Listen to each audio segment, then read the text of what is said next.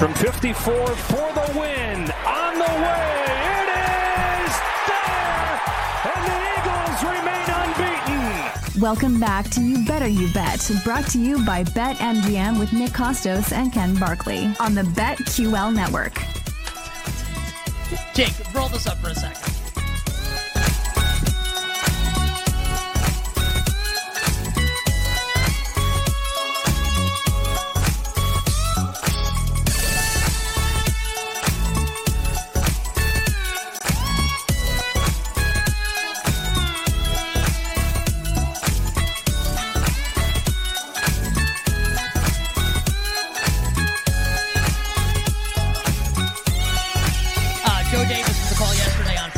Jake Elliott and the Eagles beat the Commanders in overtime.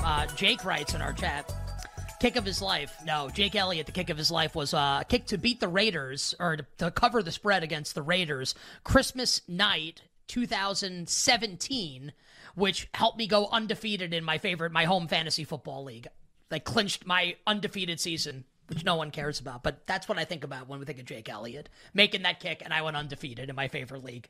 Great moments in the life of Nick Kostos. Anyway, we still have a lot to do here over the course of the next hour and 20 minutes here on the show. We'll continue our handicap of Week 5 in the NFL, Eagles and Rams in a second.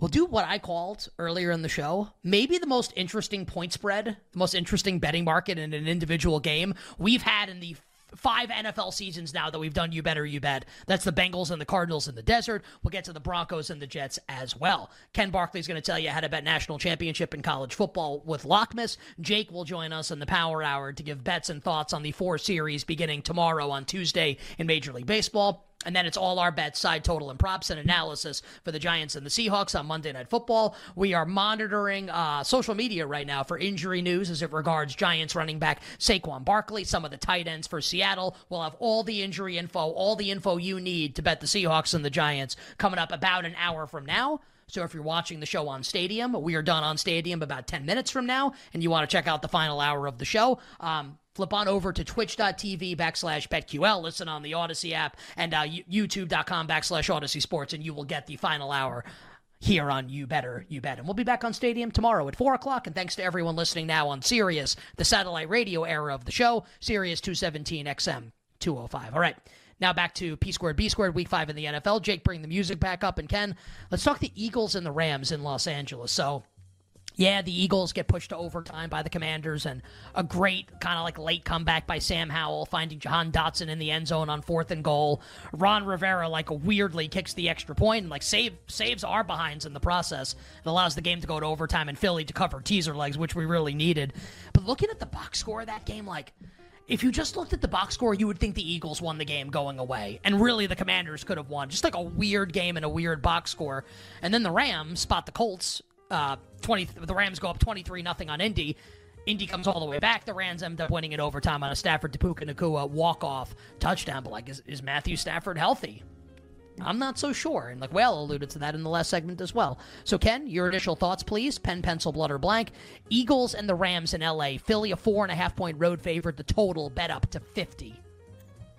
Yeah, and it's not just the total that's been bet up, and it's been bet up aggressively. Whale alluded to that. Like, this is literally up a full field goal from what we saw yesterday in some cases. I was really surprised that this number got bet toward the Rams versus, like, what the openers were. So the openers were, like, 5 or 4.5. The 4, like, all the 5s are gone. The 4.5s have gotten bet into. There's a market-making book has a 4 for this game currently. Well, why am I surprised about that? Because Matthew Stafford had a very public injury that he played with in the second half of the game and, like, talked about afterwards, like a hip injury, and I don't think he's going to miss any time necessarily. It's, like, very weird to have the quarterback for one team banged up and that team to get bet on in a game against, like, a really good team that they're playing on the opposite side. So I would say that surprised me and kind of was like, wait, am I missing something about this game? So I have not bet this yet. The 5 opener, I think, was like, I kind of think the Eagles should be a little bigger favorite in the game, but, like, that's okay. And I just feel like we've seen this for the Rams twice. Like, pass rushes that can give Stafford really, like, big problems. San Francisco and Cincinnati, like, really got after him. And it's, like, doesn't have time to kind of, like, make a lot of passes down the field, takes a lot of brutal hits, and, like, again, like, already now playing with an injury. And here's the Philadelphia defensive front now. like in this game. I really worry about the fact, like, first of all, can the Rams stop the Eagles from scoring a lot?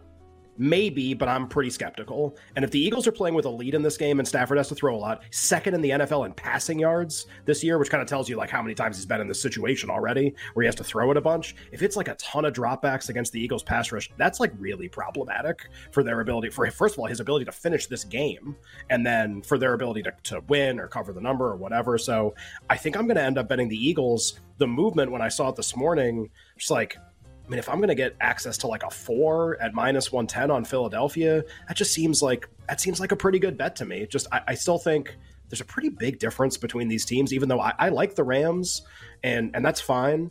Obviously, Stafford's health is interesting in this market. Does Cooper Kupp play in the game? If so, how much would be important in this market? He's going to start practicing this week, or his practice window is going to open.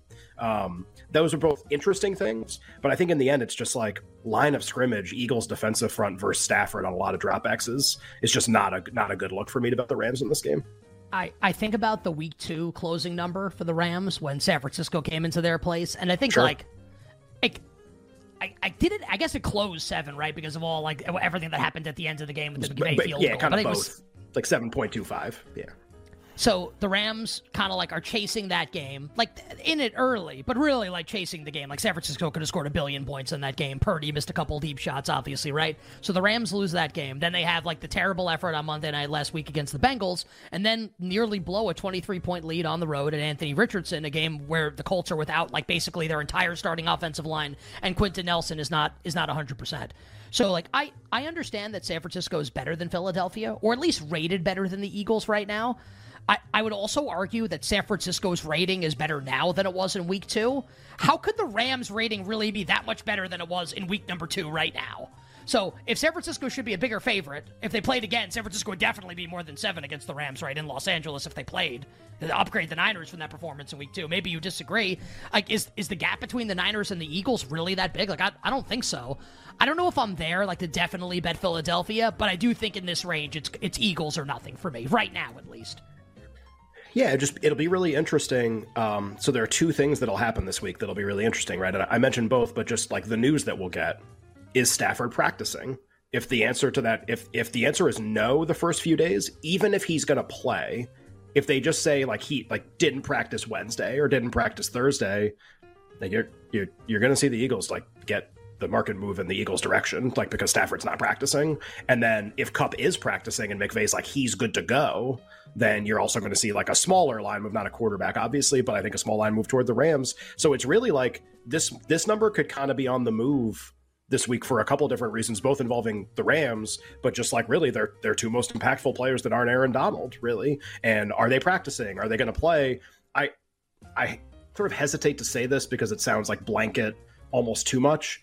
I think in any combination of fact, like let's say Stafford's super healthy and Kupp plays, I think I would still really like the Eagles in the game. First of all, I get a better number. I would get 4 almost for sure in the game if that was the case. I get 3.5. I don't think there's a combination where I would not bet Philly. I'm just waiting because like clearly there are people that disagree with me, and if I can get a better number as a result of that, like Eagles, like 4 isn't to win the game, but like we're getting closer.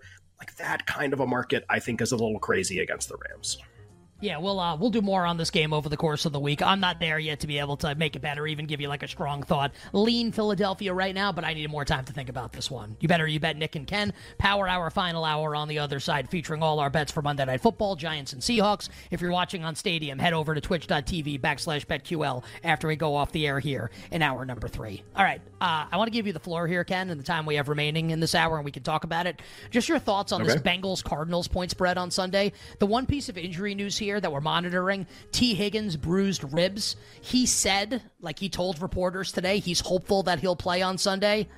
I mean, who the hell knows how this is going to go? And obviously, like, Burrow's not fully healthy, and I guess they're going to keep trotting out Burrow until they either start winning or he gets hurt, or they lose and they shut him down. We'll see. This was 4.5 last night, and I remember looking at it last night and thinking, that's pretty interesting. And I want to think about it some more. And then apparently a lot of people did a lot more than think about it overnight, because now we're sitting Cincinnati's a 3-point road favorite at Arizona, where if you told people that this would be the spread before the season, they would have said, like, okay, well, who's playing instead of Burrow for Cincinnati? Because Burrow can't be playing in the game if that's the point. Which is kind of what's happening anyway. Well, he is playing. Yeah, because it's like one calf Joe Burrow. Bengals 3 on the road at the Cardinals. Total is 43.5. Pen, pencil, blood, or blank. Bengals and Cardinals. Yeah, I mean, can't be wronger than I was about Cincinnati last week. And it doesn't mean that they can't make the playoffs still, but just the way this is trending is obviously really, really negative. So like lost a bet, the other bets didn't age well, and now kind of hold on for dear life over these next couple weeks. You wonder if some of the interest in the Cardinals is driven by, is Burrow really, really, really going to play in this game? Or are we getting really close to he has to sit, that it has to happen? Even on the hits that don't affect his calf, he just gets suplexed by some of these defenders. He can't move out of the way. He's really immobile now. It looks terrible. He took an illegal shot. Rock bottom. Punched him in the face. We were talking about that. Basically. Yes, it was the clothesline from hell. I was like, is Burrow going to get up right now?